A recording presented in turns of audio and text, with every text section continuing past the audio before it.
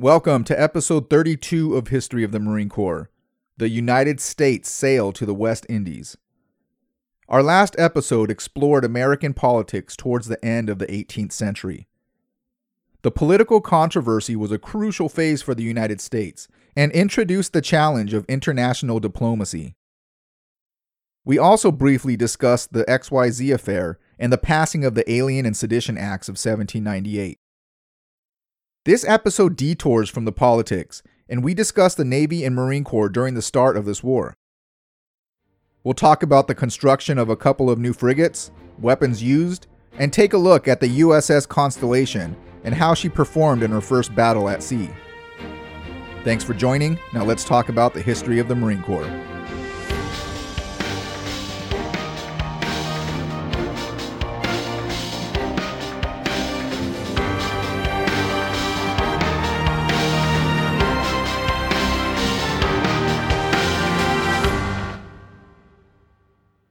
We left our last episode with Adams and the political problems he was facing with France and the two American political parties.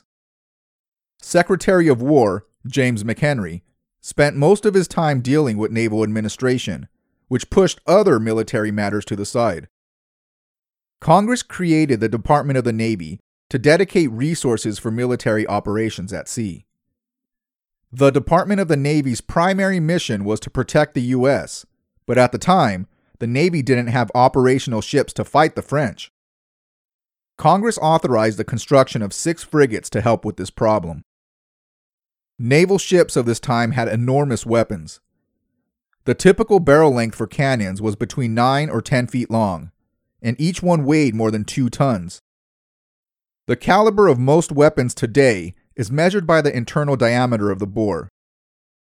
In the 18th century, it was based on the weight of the round that it fired. Frigates were one of the largest naval vessels and carried 18 or 24 pounders. Built with speed and maneuverability in mind, they were able to cause a lot of damage at sea. Army units would team up with naval forces and use these large cannons instead of standard artillery.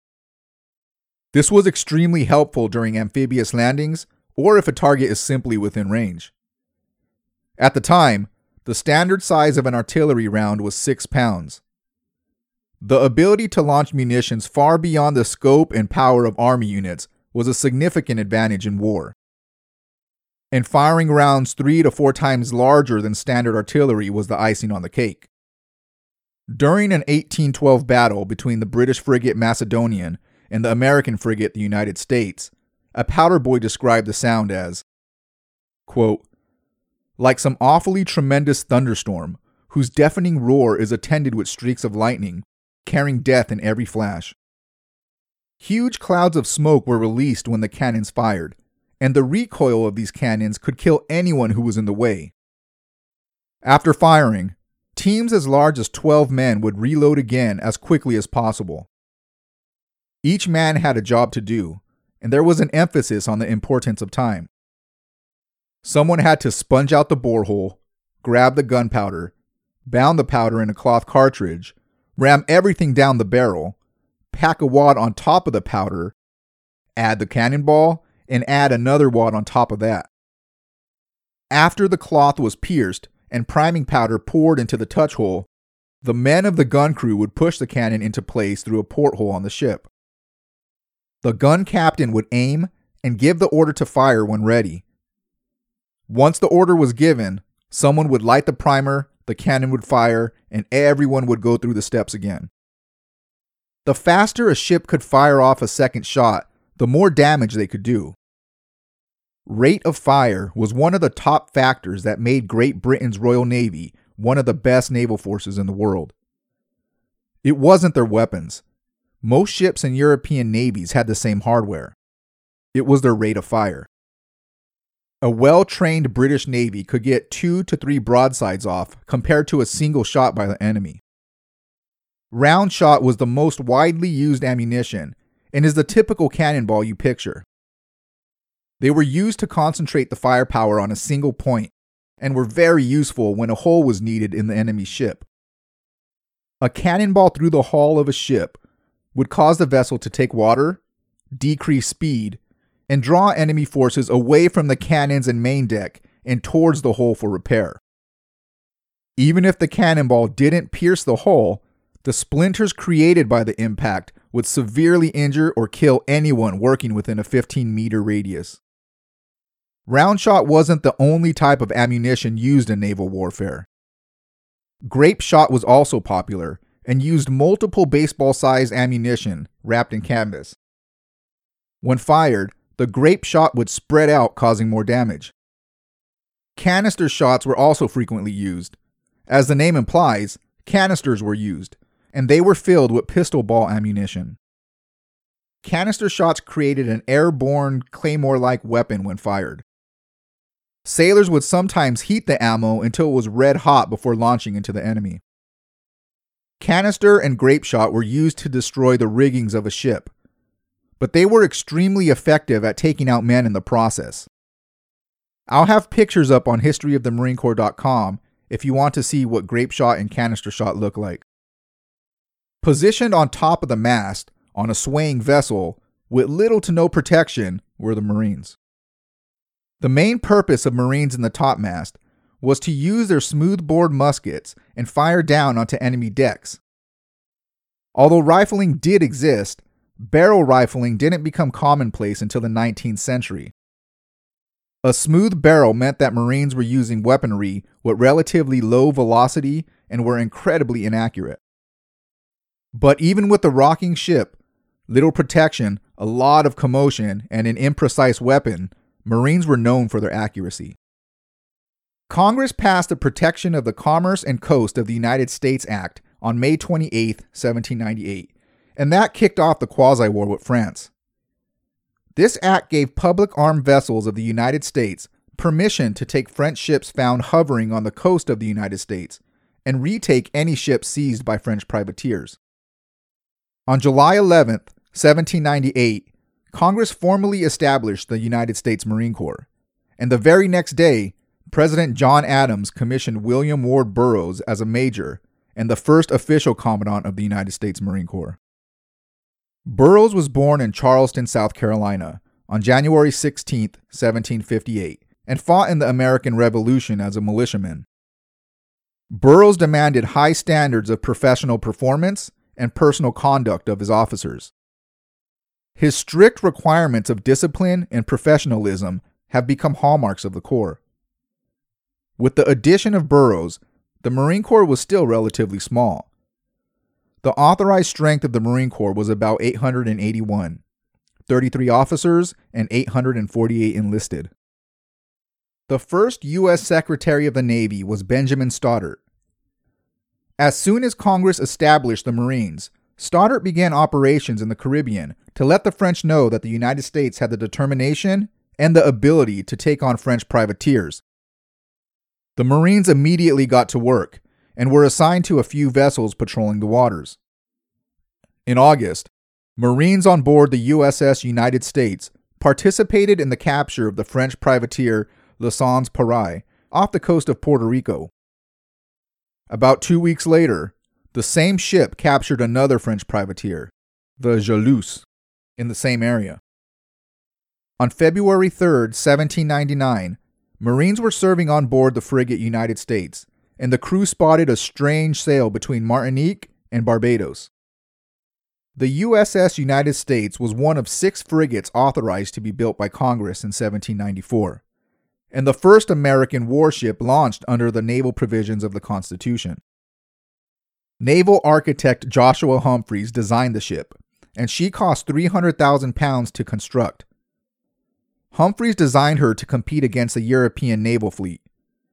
Weighing in at 1,576 tons, the United States was built with extremely heavy planking to increase the strength of her hull. She was armed with 32 24-pounders and backed by 24 42-pounders, and usually staffed with 600 sailors and Marines. This frigate was big and powerful. The ship spotted was the L'Amour de la Patrie, a 6-gun schooner belonging to a French privateer. It was 8 in the morning, and the American frigate started to give chase. By 1500, the Americans caught up with her, and to everyone's surprise, the L'Amour de la Patrie attempted to gain the tactical advantage and started to get windward directly under the United States battery. This move was a mistake by the French, and the American frigate fired 3 24-pound shots at her. The third shot hit the French schooner at the waterline and went right through the hull. The United States attempted to close the distance from the sinking ship. As she approached, they spotted the crew of the schooner stripping off their clothes and diving into the water. The French ship was sinking, fast. Stephen Decatur was sent to take command of the sinking prize, but realized it was too late. He instructed the Frenchmen to put their helm up and try to steer towards the American frigate. The French crew was able to keep their ship afloat long enough to get within cable length of the United States. 58 French sailors were rescued. When the French captain came on board, he noticed the American flag. He asked Decatur, "Is that a ship of the United States?" Decatur confirmed that it was, and the French captain responded, "I am very much astonished, sir. I did not know the United States was at war with the French Republic." Decatur fired back, "No, sir, but you knew the French Republic was at war with the United States, that you were taking our merchant vessels every day and crowding our countrymen into prisons at Basse-Terre to die like sheep." Shortly after the USS United States sunk the French ship, nearby Marines on board the USS Constellation were participating in their own battle. The Constellation was another one of the original 6 heavy frigates and designed by the same architect, Joshua Humphreys. Weighing in at 1,265 tons, she was rated for 38 24-pounders, but usually carried more. Her crew sighted another vessel on the horizon. The ship spotted was sailing with an American flag. Confused, the American frigate moved closer to the unknown ship to investigate. As the Constellation approached, the American colors were lowered and the French fired a shot. According to the French captain Barreau, he ordered the shot leeward to indicate to the Americans that he wanted to communicate. However, Truxtun, the American captain, claimed the shot was fired windward to signal a fight.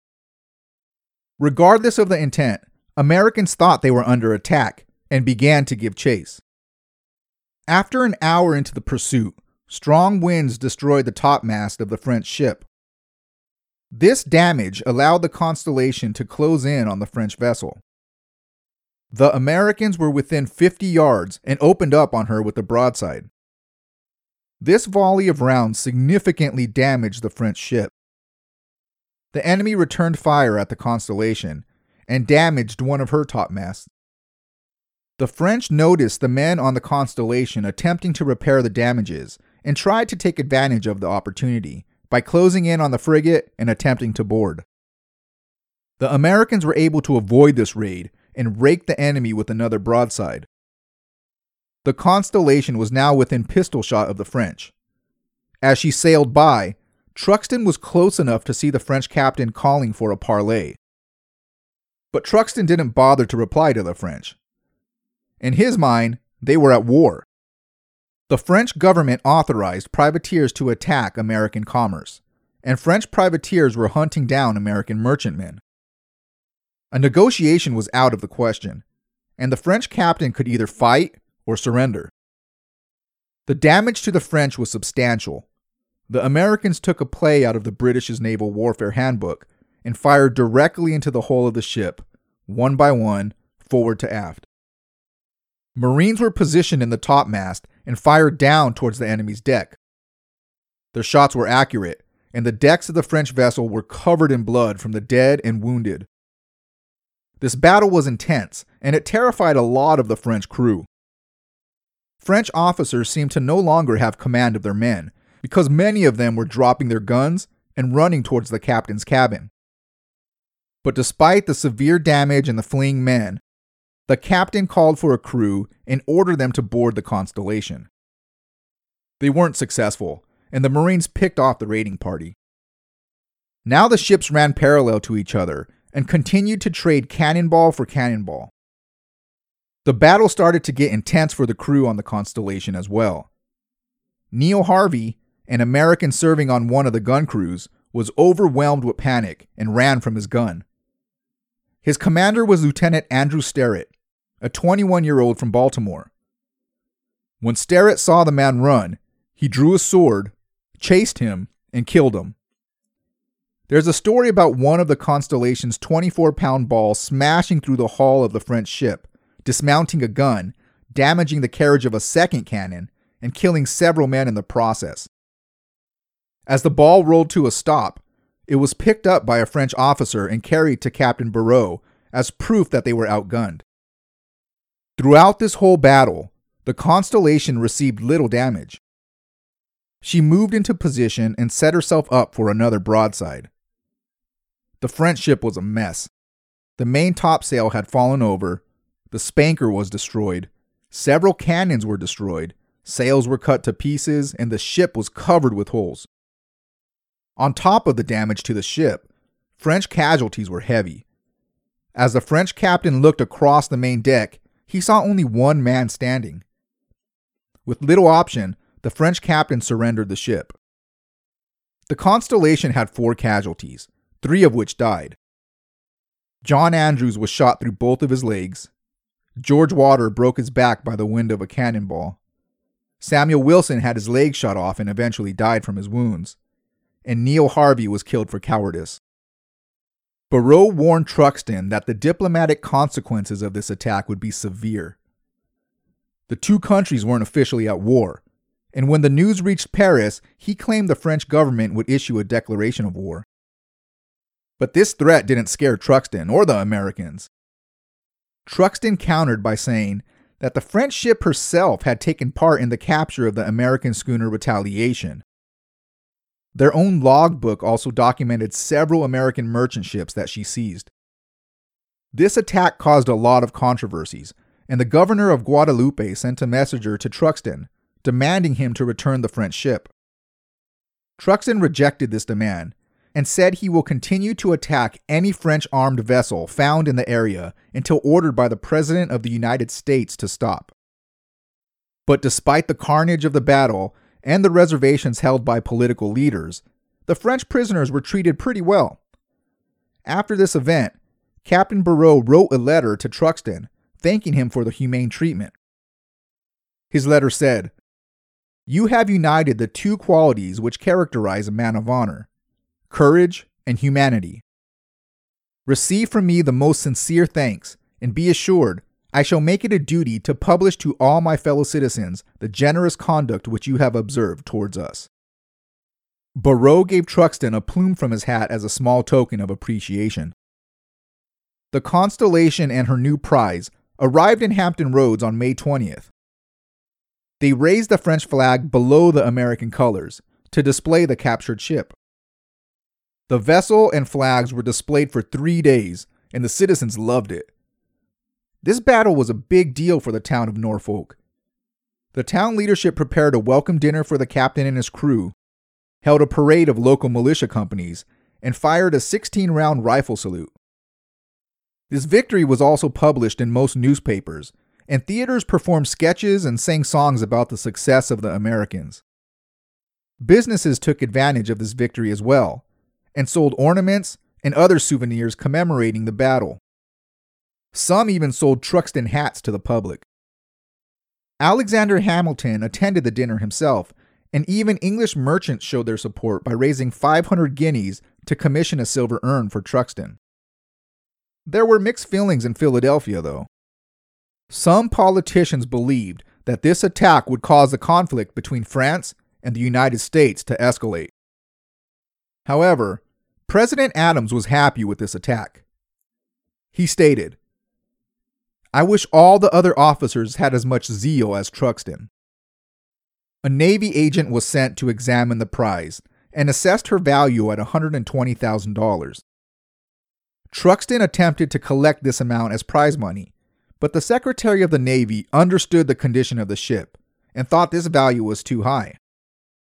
Stoddart read the survey report. He realized the damage and asked naval architect Humphreys to provide his estimate. Humphreys came back with $84,500, and Stoddart offered this amount to Truxtun, which he accepted. After commissions and expenses, Truxtun raked in a cool $8,000. That's a ridiculous amount of money for the time. If we account for inflation, that will be more than $2 million today. Unfortunately, many of the enlisted men sold their share to speculators for significantly lower than their value. Marines continued to show their importance at sea and participated in the capture of Cicero and the Les Amis. To quote Admiral Farragut, "A ship without Marines is like a coat without buttons." President Adams must have felt the same. And he approved legislation that established the authorized strength of the Marine Corps as 1 major, 40 other officers, and 1,044 enlisted. Next week, we'll take a look at the Marines on board the Constellation, this time during their battle with La Vengeance. This will be another impressive battle and will earn the Constellation the nickname the Yankee Racehorse. We'll also introduce the oldest post in the United States Marine Corps and the official resident of the Commandant of the Marine Corps since 1806.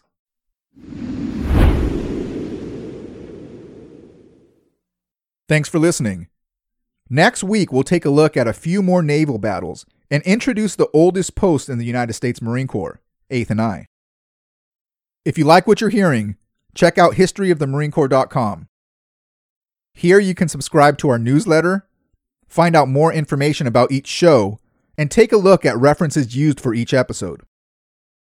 We're also on Facebook and Twitter at Marine History, and on Instagram at History of the Marines. If you're enjoying the podcast, tell a friend. We count on listeners like you to share, and any help would be greatly appreciated. If you don't like what you hear, please contact us through historyofthemarinecorps.com and let us know why. I'm always looking for ways to improve. Thanks for listening, and Semper Fi.